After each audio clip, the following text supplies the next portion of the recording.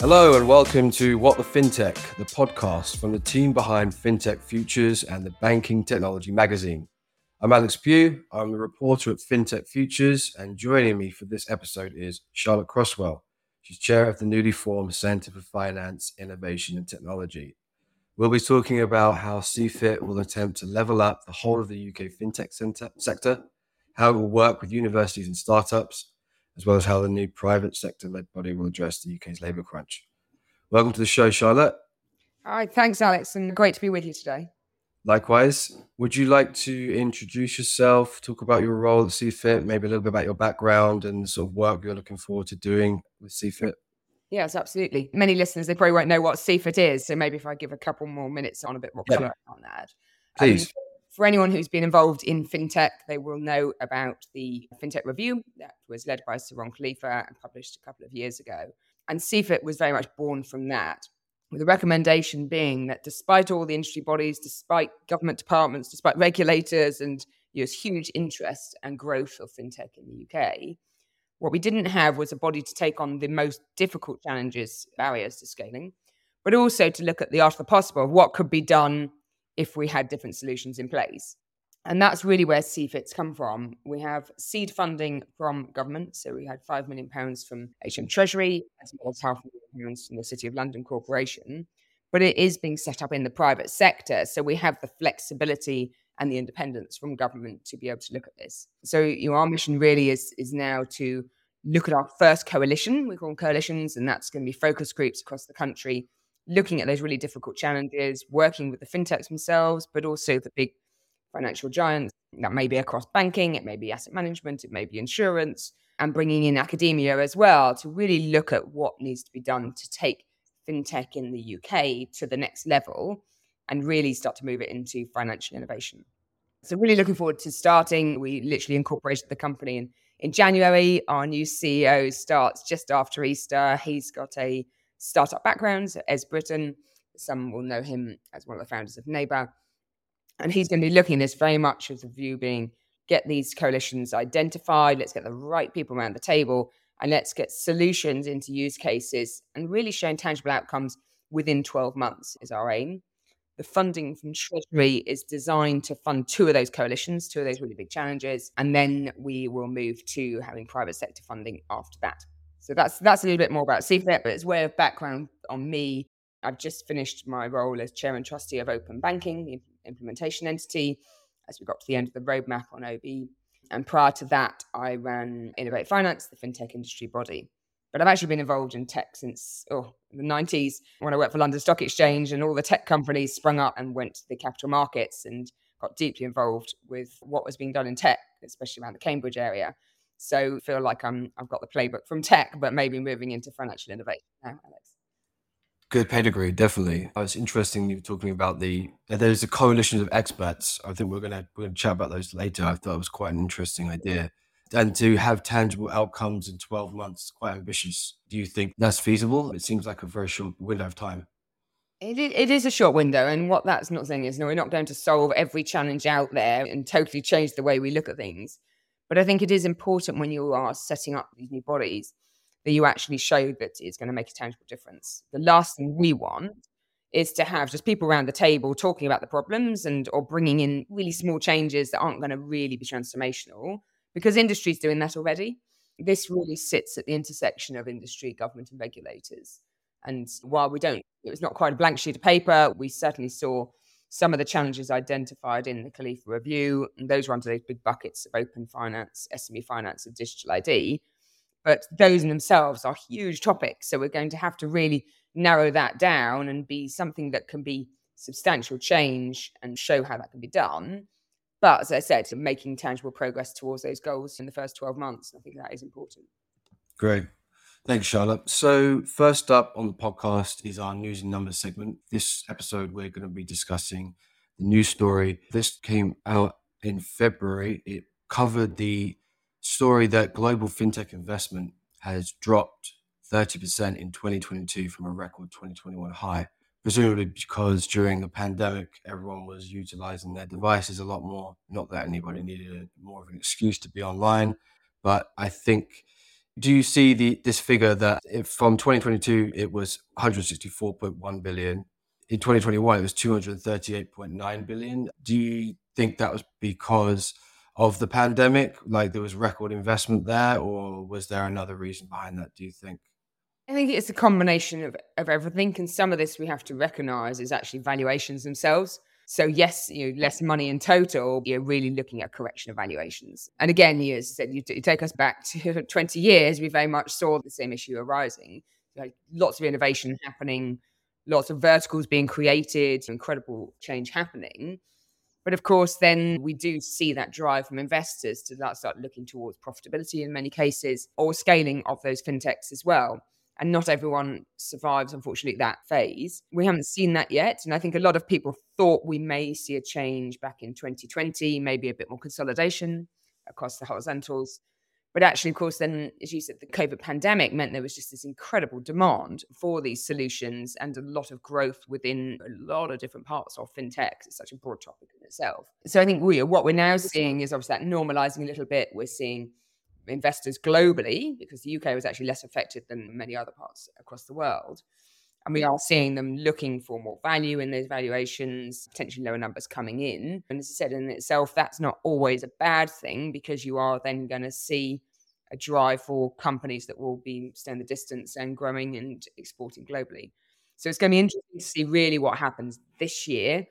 We're continuing to see that downtrend. I would expect coming in, valuations, as I said, being corrected.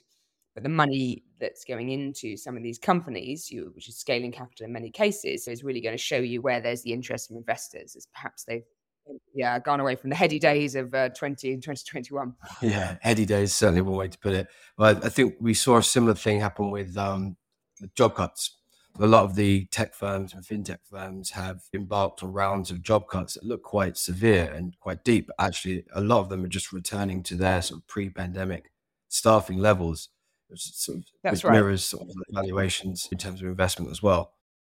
We have seen this happen many times in many different sectors. Obviously, they're generally investors are looking at what is going to deliver value, which company is going to be successful. And of course, they tend to jump onto companies that are some of the largest ones. And then, of course, people take that pause and say, well, is this sustainable? Is it right that can a company continue to grow at those levels? And, there's a chance that they can't. So then you obviously see the investors pull back. I mean, what we really need is obviously more growth capital, more patient capital, crossover capital for companies in the public markets that's going to stabilize some of that, because we do obviously see VCs tend to follow other VCs, and that can drive up valuations really quickly. But unfortunately, those also come down very quickly as well.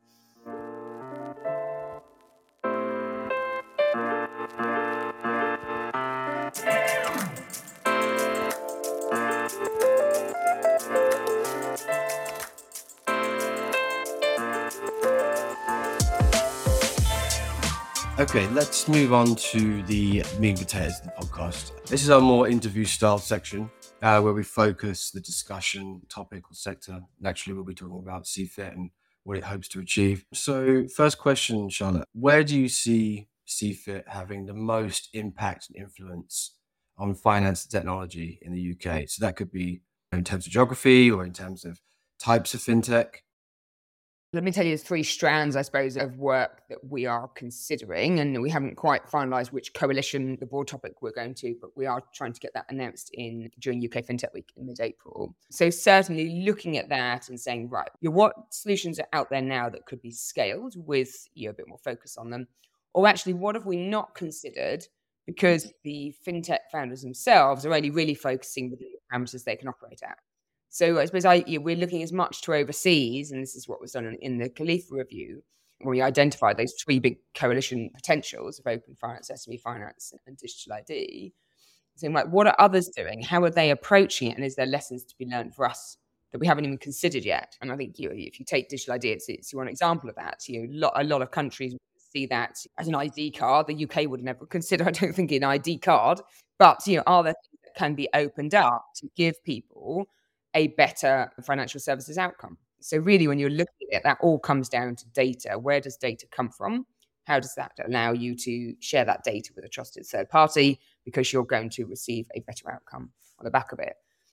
And we're certainly looking at sort of the consumer angle as well as the SME angle, because obviously consumers are difficult. It's difficult to change attitudes quickly, but obviously over time, that is what you want to do, is you want to get everyone to benefit from that. But the SMEs are obviously the ones who are employing the large majority of people in this country. And in many times, every single pound they can save can be really relevant. So that's the coalition side. You mentioned regional and geography. I think there is an incredible opportunity for us to scale up more outside of London. We are seeing real thriving fintech clusters across the UK. Those have been identified, and some great people working on those. And there's a lot more connectivity and sharing of comms and knowledge and regulation across those clusters. But I still feel that a lot of founders will start outside of London and still feel they get dragged into London to come in to talk to the investors, the regulators, even post-COVID, where you would think it would be quite easy. And all of us, probably 50% of our meetings by Teams, we're still seeing that drive. I think that is changing. It's incredible when you talk to the companies who are now partnering with academia locally to fill their talent pipeline, to get their ideas there, the research, the data. There's a real potential for us to scale some of those up. And I'm really excited about working with what we call the innovation hubs around those clusters that we're putting together with the local associations, the local networks, and the fintechs obviously themselves to see what can be done.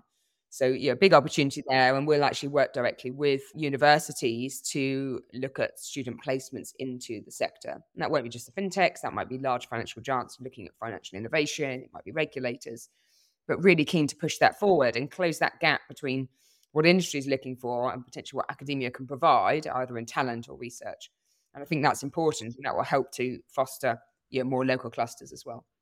Yeah, that dovetails quite nicely into the next question. So about these sort of localized hubs, and you touched on it quite a fair bit there. What is the overarching strategy for ensuring that the whole of the UK, levels up from CFIT rather than just London, as you described? Yeah. And will the hubs be connected with one another? Will they communicate with each other and share sort of best practices and things like that?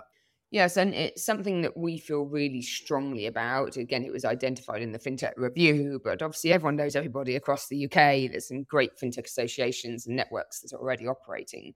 So it's not for want now of not knowing the people. And I think that's a really important ingredient to that. And certainly when we all go around the UK, just the amount of events are there. It's not talking about, let's go and put a spotlight on Manchester or Leeds or Edinburgh or Cardiff. Is actually sitting there saying, right, what is in there already in those hubs? But also, how do we build out from those to make sure we got a different type of voice around the table as well? So I think a lot of people knew that we chose to do our big launch event in Leeds a month ago. And that was very much designed to just shine a spotlight on one of those hubs around the UK. There's obviously many more. And by doing that, we had the universities there. We had the city council, who have heads of innovation working within the council. We had other participants, FCA there, the UK Infrastructure Bank's there.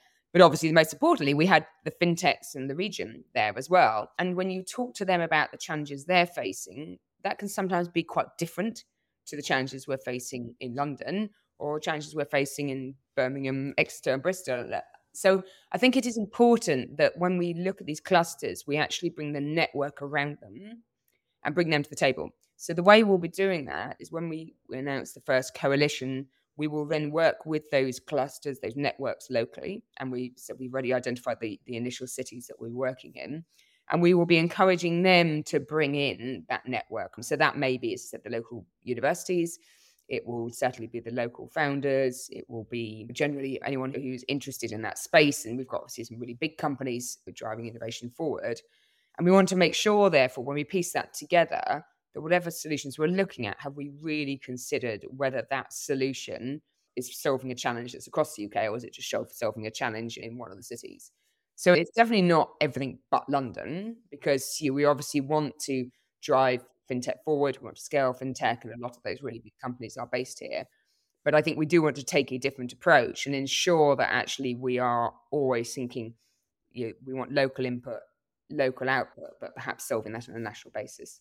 So it's really exciting pieces of work to be done there. And when you talk to the networks there and that are already in existence, but you say, right, we're going to invite you into these coalitions, we've had really great engagement on that. So looking forward to getting going.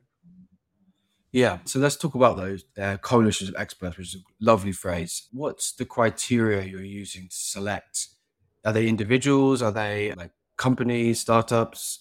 And what thought have you given to how each coalition is put together?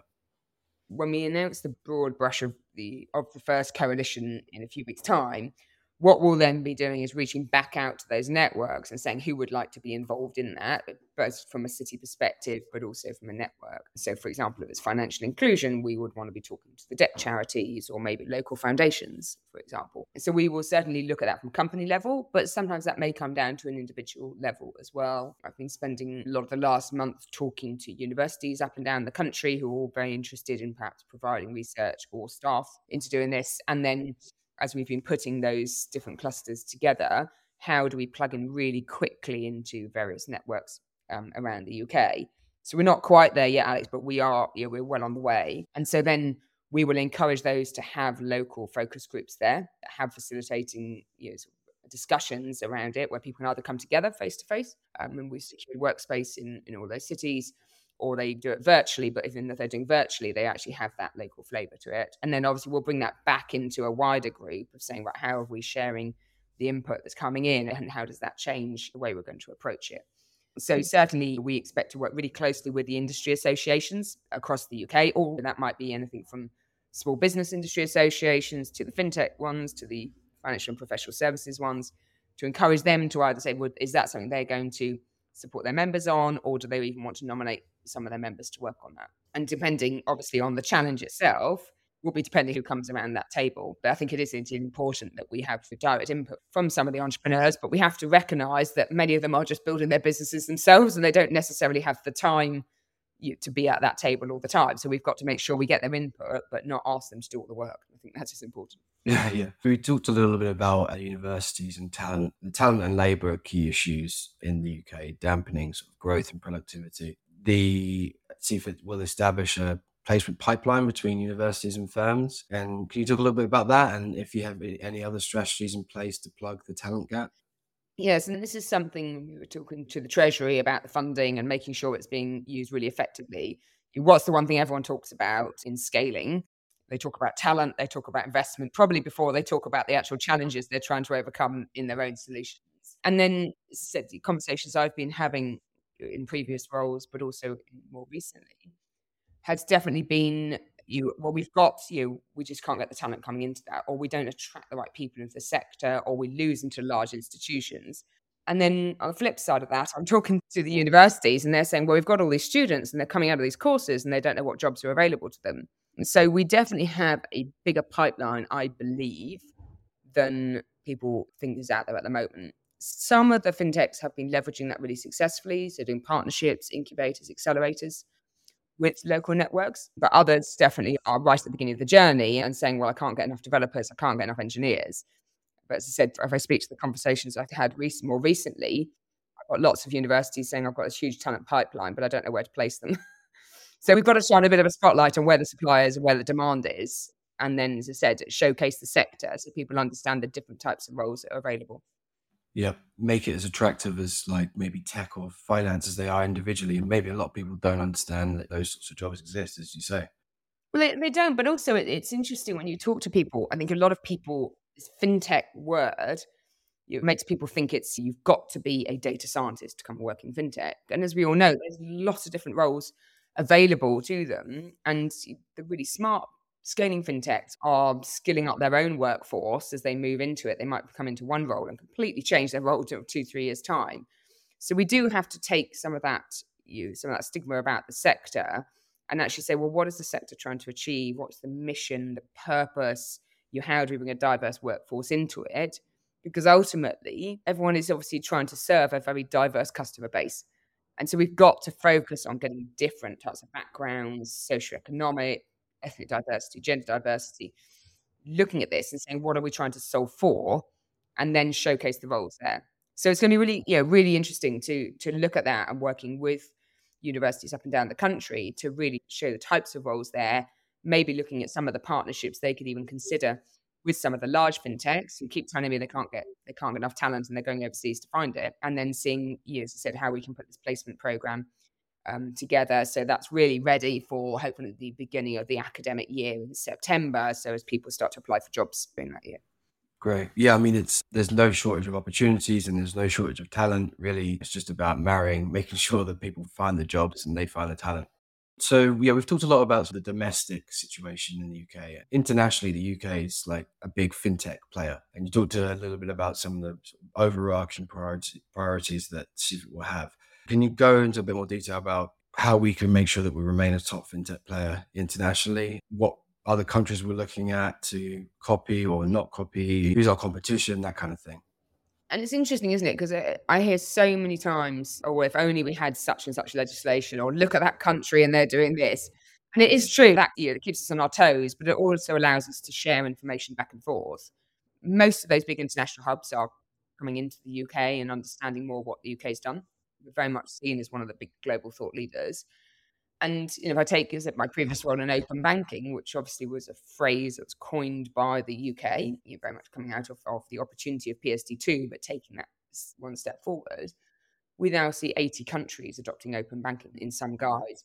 In some countries, that may be the only thing they're doing in fintech. They may be just looking at open banking and not looking at all the other array of things that we're looking at in the UK, whether that's challenger banks, whether it's savings apps, whether it's reg tech, supervisory tech, law tech, and all the other tech pieces around financial services.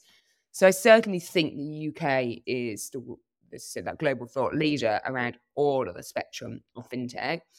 But obviously what we want to see is as other countries come in and say, right, we're just going to take that sliver of work the UK is doing and go and build on that. We want to go and sit there and say, right, is there something that they're doing that we can learn from and bring that back?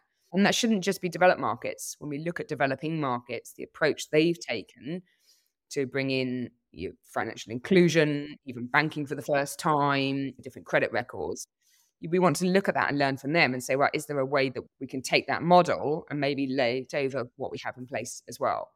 So certainly it's something that we're staying close to. You're really interested in learning lessons from overseas. And I would fully expect when we put the coalitions together that we want to get some international representation on that to make sure that we're not just looking at what we have in front of us and what we think might be possible, but actually looking at how others have approached it.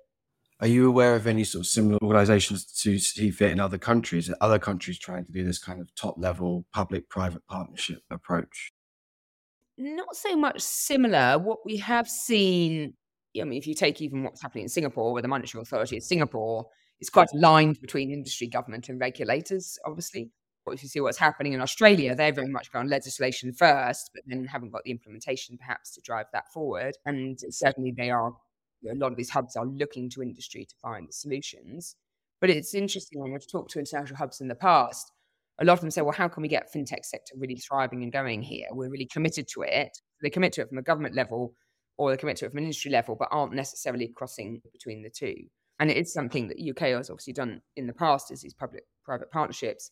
And that allows us to get that mandate, to get that interest there, but recognizing that government's not going to be able to fix everything. And industry can't fix everything because sometimes they need policymakers, at least at the table, to understand it.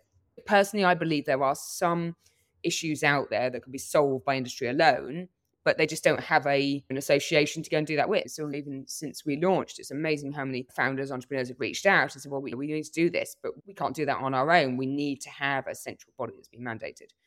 And taking back to what I did at Open Banking Implementation Entity, that was a body that was effectively mandated that time by a competition regulator to take that forward and drive it forward. And that's actually not dissimilar to what we're doing. We're just not doing it out of a competition mandate. We're actually doing it to say, how do we take it from where we are now to driving financial innovation to the next level? So, it's really exciting opportunities. And again, looking very much at how other markets have done this and saying, right, let's see if we can create that blueprint to driving this forward.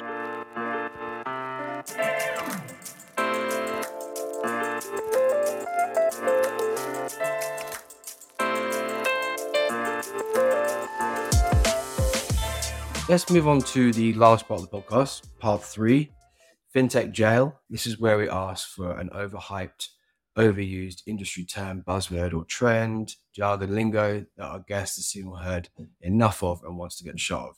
Or alternatively, a buzzword or phrase that they wish to spring from jail. So Charlotte, you had a word in mind. Do you want to tell us what it is? All right. See, I'm trying not to be controversial here, but okay. I do think we will at some point have to move beyond the word fintech. Okay. So I'm not quite sure it's ready for jail yet. But if we sit there and look at financial innovation, I would prefer that. I think it does. People don't really understand it.